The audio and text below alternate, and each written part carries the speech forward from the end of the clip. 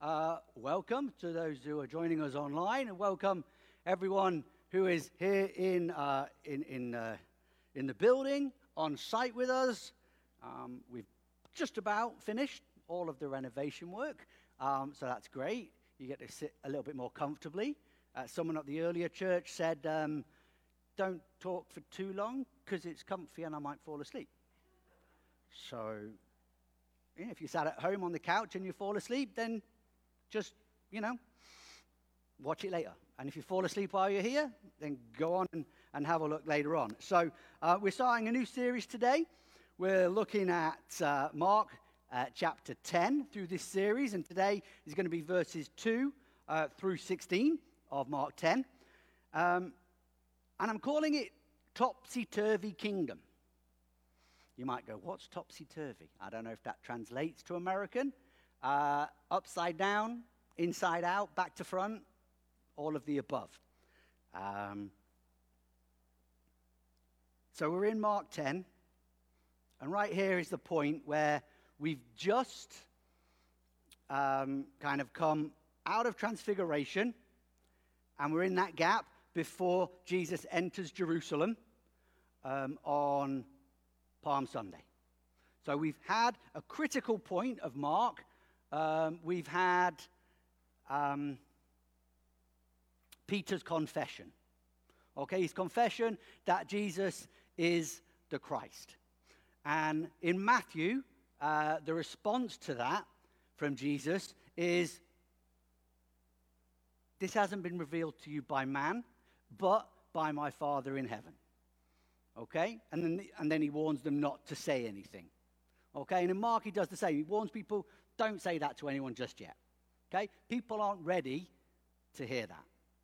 Okay, right after this point in Mark where we have Peter's confession, up to that point we've had a very straight path. Okay, this happens, then that happens, then this happens, and then we get that.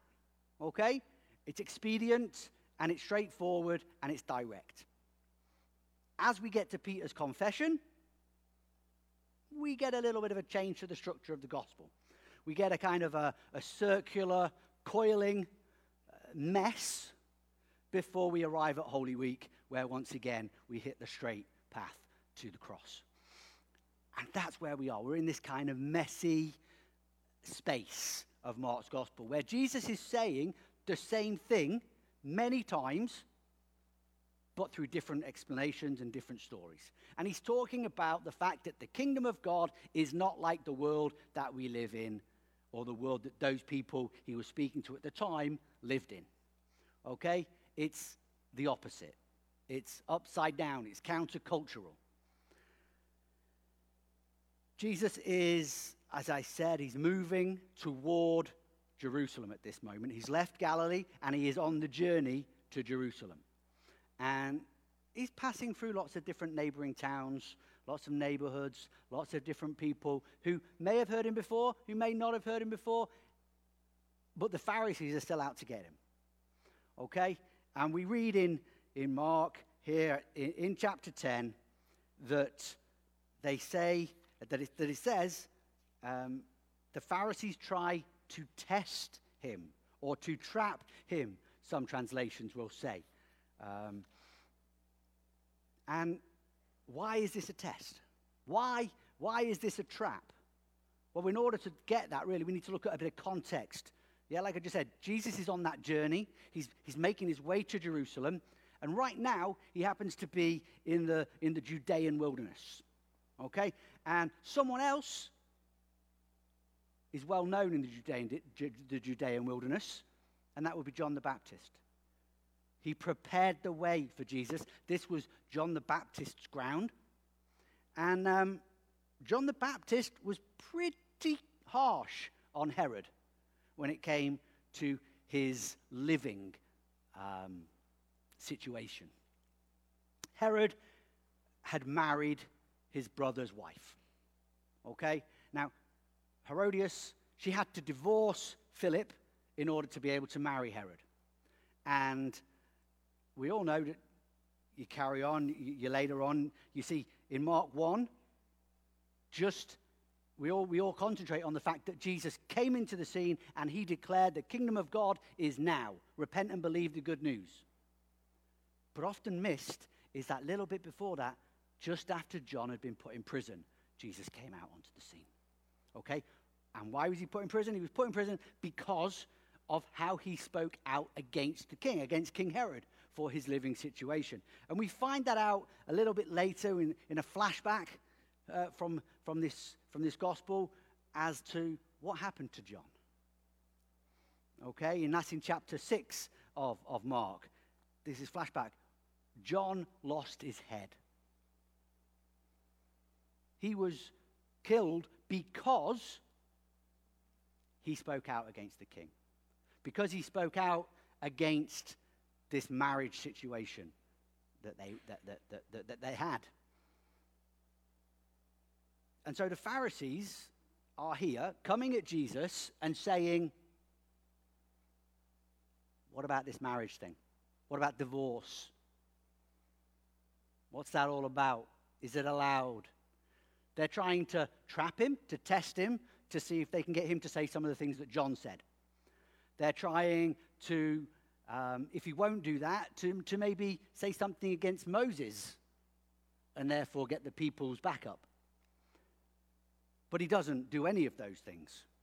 Instead, he comes at them and he says, What did Moses command you on this? And here's where a lot of people kind of fall into some struggle today. Divorce happens to be something which the law permits. Okay? But just because the law permits it, does that mean that it fits into God's design? Does that mean it fits into the purpose of creation? It doesn't. Because we know from Jesus' words, that I'm going to read now from verse 5. It says, Jesus said to them, for your hardness of heart, he, and the he is Moses, because they're talking about what Moses commanded, he wrote for you this commandment. But from the beginning of creation, God made them, male and female. For this reason, a man shall leave his wife and mother and be joined to his wife. Should leave his father and mother and be joined to his wife, and the two shall become one flesh, so they are no longer two, but one. Okay? I want to say, firstly, Moses was not condoning divorce. Moses was not encouraging divorce. He was simply giving permission for divorce because of the hardness of heart that man had. That's it. And secondly, that Jesus doesn't fall into that trap of saying something against Moses or something against Herod and falling into a treasonous statement. He just highlights that Moses has given that permission. And he says, okay, Moses gave that permission, but the purpose of God is the word from Genesis, which is Genesis chapter 2. And he quotes it back and he just says, that's the way. A man shall leave his father and mother and be joined to his wife. And that's marriage. That's what Jesus is saying right there. And that's not exactly in line with what the world will think today. Many people will enter into marriage because they think it's a good idea at the time, but they like the fact they've got this safety blanket, this comfort blanket of divorce in case things go wrong. And as with many things when you look at Scripture, choosing to talk about these things can get us in trouble with the world, can get people's back up, can have some people come and say some choice words towards you. Especially if you look at verses 11 and 12 of what Jesus says, when he goes away and he's specifically talking to his disciples. where he says, whoever divorces his wife and marries another commits adultery against her. Whoever divorces her husband and marries another, she commits adultery. That's quite, maybe we're thinking, oh, that's pretty harsh when we look at the world's terms, when we look at what the world says about relationships, about marriage, about divorce. Maybe you think, those words seem rather cruel. Maybe you think they're unforgiving words. Maybe you think they point to an exclusivity or they lack sensitivity. Maybe you even think, and I've heard people say before, well, they're just unchristian. For someone to say that words of Jesus are unchristian is, to me, laughable, but laughable in a very sad way. But that's what people think. Because I think all of those things are not right. Okay? We know this is what Jesus is talking about as marriage. For him, it is the perfect design. It is in line with God's perfect model for creation. And that's why he references Genesis, the story of creation. That's the way, the perfect design. That's the way we are called to live. If we were perfect. But we're not perfect. We're fallen. And that's one of the reasons, because of our hard-heartedness, our fallenness, that Moses gave permission for divorce to happen. Because marriage in God's eyes is meant forever. Marriage is when a man leaves his family to go and be with his wife. Okay? That's what Jesus says. But in this fallen world, mistakes are happen. Mistakes are made. Okay? We make mistakes as people. But also, governments make mistakes and set laws that maybe shouldn't be set. They give permission where maybe permission shouldn't be given. That's not to say that divorce is ever an easy thing, because it isn't. I've been with people who have gone through divorce. I've seen the pain that can create. I've seen the impact that can have on people's lives. I've seen the impact that can have on children who are connected to that marriage, whether they be young or whether they be grown men and women who are off not even living with their parents anymore, but are still deeply impacted when a divorce happens.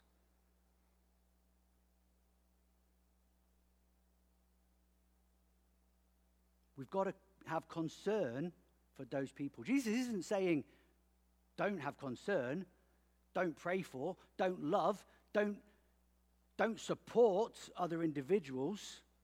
He's just telling us the perfect model of what Christ believes because the Father has instituted.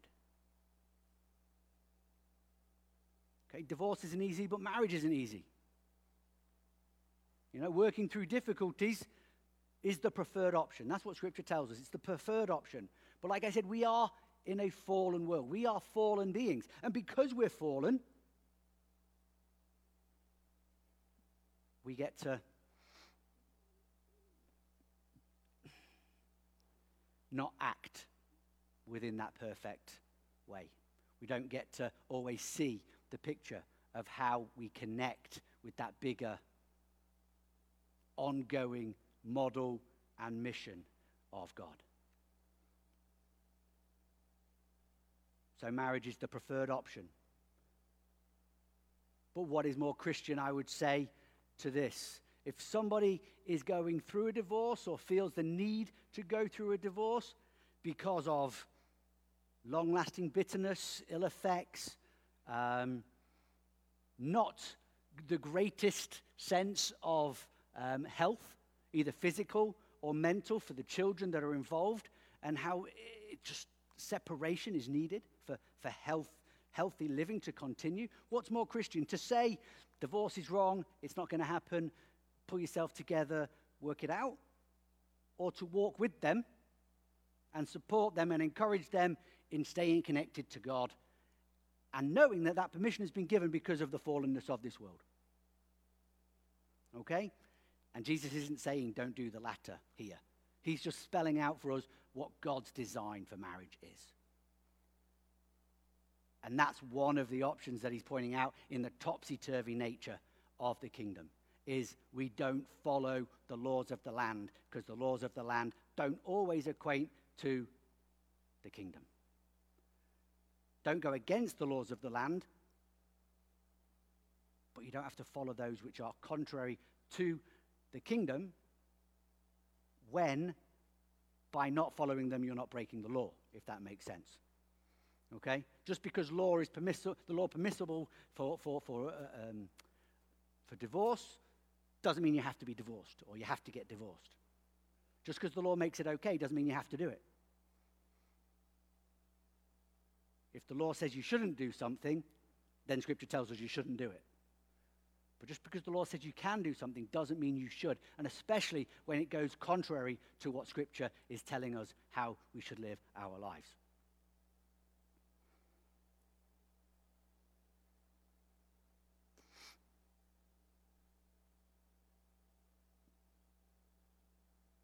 I say it many times, and I'll say it many, many more, and you might get fed up of hearing it eventually. Wherever you declare Jesus to be Lord, that's where you're going to see the kingdom of God. Whether that's in your life, in relationships, whether that's in your workplace, whether that's in your home, your marriage, as a parent, whether that's in your bank account, wherever it is, if you say and act with Jesus as being Lord in that place, the kingdom of God is right there. Because you can't have a kingdom without a king. And wherever you declare him to be king, you will see his kingdom. Okay? And that happens in our lives, in our relationships, in our families. I was hearing some people talk this morning about praying for their kids. The minute they're born, praying for their future mate. Okay, declaring Jesus as Lord over that child's relationships from the off. And welcoming in the kingdom there and there alone. For all of that and everything else that they pray into. The very action of making Jesus Lord is kind of upside down in today's world. Yeah, you kind of be laughed at by some. That's not the way the world works. That's not what the world tries to teach and push on us. It wasn't when Jesus was walking the earth, and it isn't now. Yeah, the world will try to teach you and try to have you live into doing whatever makes you happy. Or listening to your heart. Yeah, or as long as you don't physically hurt anybody else, it's all good. Get on with what you want. That's what the world would want you to believe. And I feel that God wants you to hear that's not right. I think God wants you to hear it's actually the opposite of that. Because Scripture tells us, Jeremiah 17, verse 9, the heart is devious. It's devious above all else. It's perverse.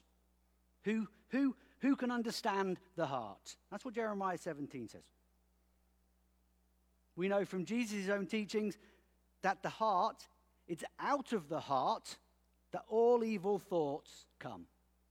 All things that are wrong, murder, adultery, sexual immorality, theft, false witness, slander, it all comes out of the heart. So when someone says to you, follow your heart, think of those things that Jesus says come out of your heart. Because we're not called to follow our heart. We're called to follow Jesus. Okay? We're called to follow Jesus. And yes, if we are following Jesus and declaring him Lord, we get to live in a little bit to what Proverbs 3, 5, and 6 tell us, which is to trust in the Lord with all of your heart.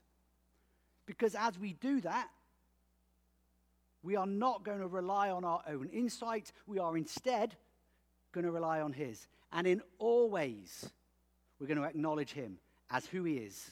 And he is who he says he is. And he will make straight your path. It comes back to that, declaring Jesus as being Lord. Lord. Not just Savior, Lord and Savior. He can't save you if you don't let him be your Lord. And where we live into this, where we trust in him, where we rely on him, through acknowledging him, he will make our path straight. And what does it mean to make our path straight? It means to keep us in line with the kingdom. Putting him first and foremost above all else. Including feelings, including emotions. Because when we do that, we will see more of the kingdom of God. We will see more of the kingdom of God breaking in to the world in which we live right now. It will be realized in our lives. But even the disciples, as we go through the rest of this first part of Mark 10, even they aren't getting it. When they're walking with him and he's saying it to them, and he's constantly been on them, kingdom of God is like. And he's telling them what it is. He's telling them how the difference between the now that they're living in and the what's to come, and how they need to have them, and how there's that disconnect. We live in a world that is disconnected from the kingdom of God. And even here, the disciples, as we move into verses 13 and to 13 through 16, where we have Jesus teaching the disciples. And he specifically had them through in the verses 11 and 12, we just saw it. He's specifically explaining to them what he has been meaning when he's been talking to the Pharisees. And giving that perfect model for marriage. And how we've got to be different to the world. People bring children to Jesus. And the disciples' response, his closest followers rebuke them for doing so. In my mind, it kind of goes a little bit like, not today. Don't you realize Jesus is kind of a busy man? He ain't got time for kids. Go on. He's doing this important teaching stuff. And just, what's Jesus' response? He says, whoa, no. Let the children come to me. Let them come to me. See, a common practice, less so now, but definitely in the Roman world, children were the least of the least. When I was growing up, there was that phrase, children should be seen and not heard. And right now, I'm like, no. Children need to be heard. Children need to be heard. I remember when I was younger, I'd be in church, and my father would be doing something very similar to what I am now, and a kid would make a noise, and there'd be someone who'd give a stare. Maybe there'd be a tut from someone else. And he'd just stop and say, it's all right, let them run around. Just let them be what they need to be right now. It's okay, we can get on with what we're doing. Let them make a noise. And I'd say that to anyone who was here who had kids. We don't have many kids right now running around, but I can't wait to get them back. And there'll be times when they'll be together with us, and they'll be making noise. And I look at Paul knowing that I'm going to say something. I want to give him shakers. I want to let him run around with tambourines. Yeah? Because that's a joyful noise for the kingdom. Not every song, Paul. Just occasionally. Right? But then there'll be times when they'll go and they'll do their own thing. And they'll be worshipping and making as much noise as they want. And hearing the stories that we're hearing. And exposing Scripture as we are, but at a level which they can relate to. And doing crafts. And just having fun, but learning all about gospel. But that's not always how kids have been viewed. And in the Roman world, they were the bottom of the pile. Yeah, there was a structure very similar to today, in that you had the emperor. After the emperor, you had the nobles with the senators, and then you had the common folk. And in a household, you'd have the father who would run the household, and below him would be his wife and his slaves. And then you'd have the kids, less than a slave. The father got to do whatever he wanted with those kids. He got to sell them if he wanted to. He could put them to work. If a kid was born out of wedlock, the father could decide to get rid of it. If he didn't want to sell it, slay it. If it was born with a disability, they'd get rid of it. Why? Because kids were at best made for work. It's more economic than anything else. And for the upper class, they were simply an heir. They were kept out of sight. They were shut up until the point when they took over. That was the best that a kid could have. And Jesus is saying here, no, let them come to me. He says, let them come to me. What does he do in that moment? He promotes them. He says, you are not the lowest of the low. You have equality. You are valued. You are worth something. And what does Jesus say? He says, the kingdom of God belongs to those such as these. And that such as these, it's not just kids. It's all of those who the world treat as worthless. Because when we declare Jesus to be Lord, we're declaring him to be Lord. We're declaring to follow what he says, and we're declaring to treat others with worth. Let them come to me, Jesus says. The kingdom of God belongs to those. Everyone has worth, and the kingdom of God can belong to anybody who chooses to step into it. And how do we step into it? We declare Jesus to be Lord. It's that simple. Jesus promotes the children. Jesus speaks to the value of marriage. And he says the world might not think these things are important, but he's telling us that God, in his initial design, says they are important. Talk about children. I always say,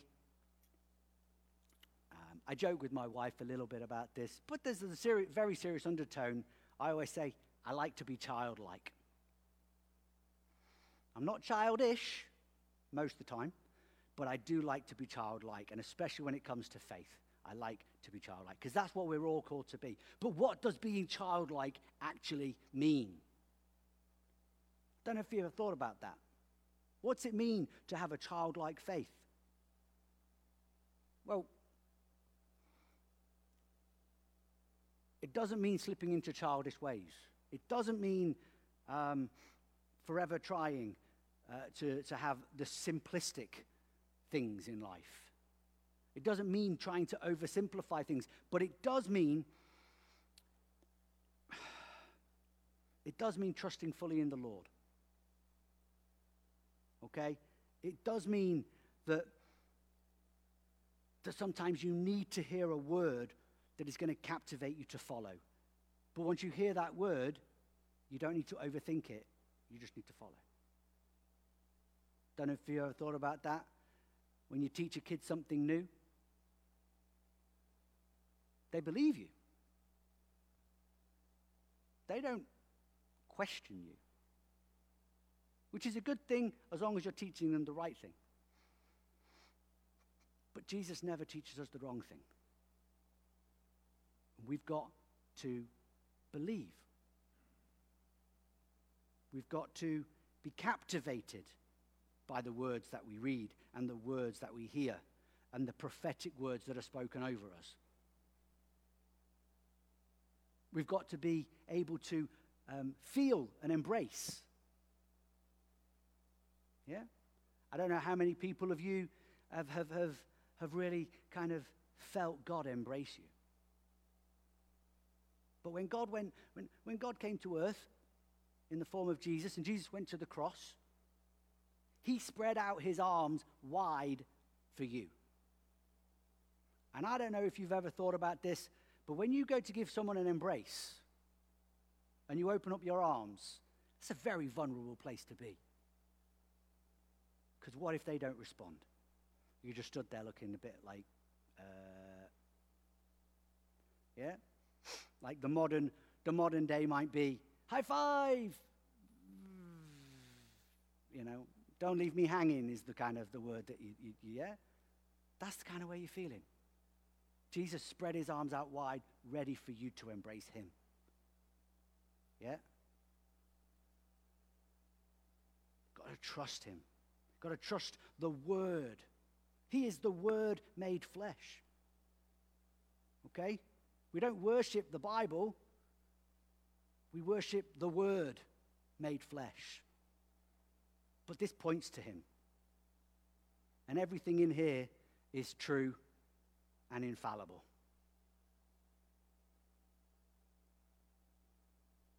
Feeling love from God and accepting that and living into that and dwelling in that place. That's what having a childlike faith is. It's not being immature. It's not being simple, but it is accepting that simplicity of what Jesus says. It's believing him on face value. It's being receptive to the words that he says, to the words that have been recorded over time. And it's stepping in and it's saying, yes, Lord. Yes, Lord. It is to you that I come. It is to you that I want to give everything.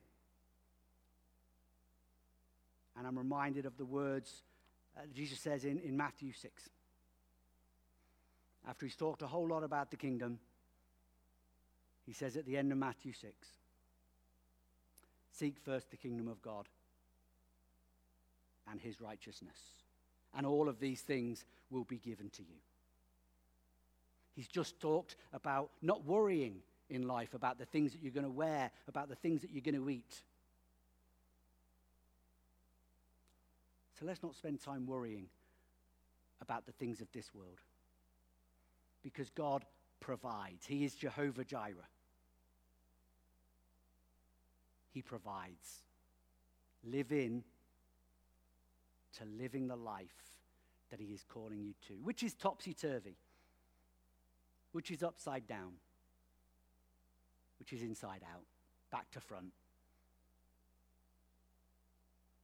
Go against the grain. Be countercultural. And stand up for what the word says. Stand up for his kingdom and operating in a way which he has called us to do. Let me pray for you.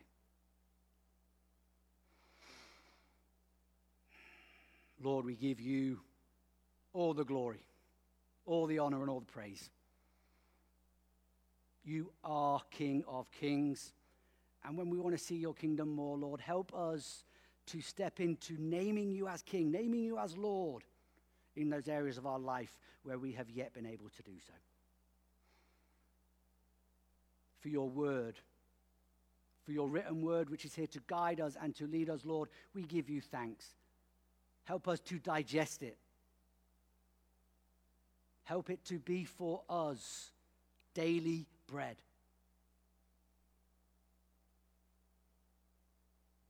Where we lack understanding, Lord, provide that through your Spirit. Give us wisdom. Help us to lean on your insight and not our own. Come, Holy Spirit.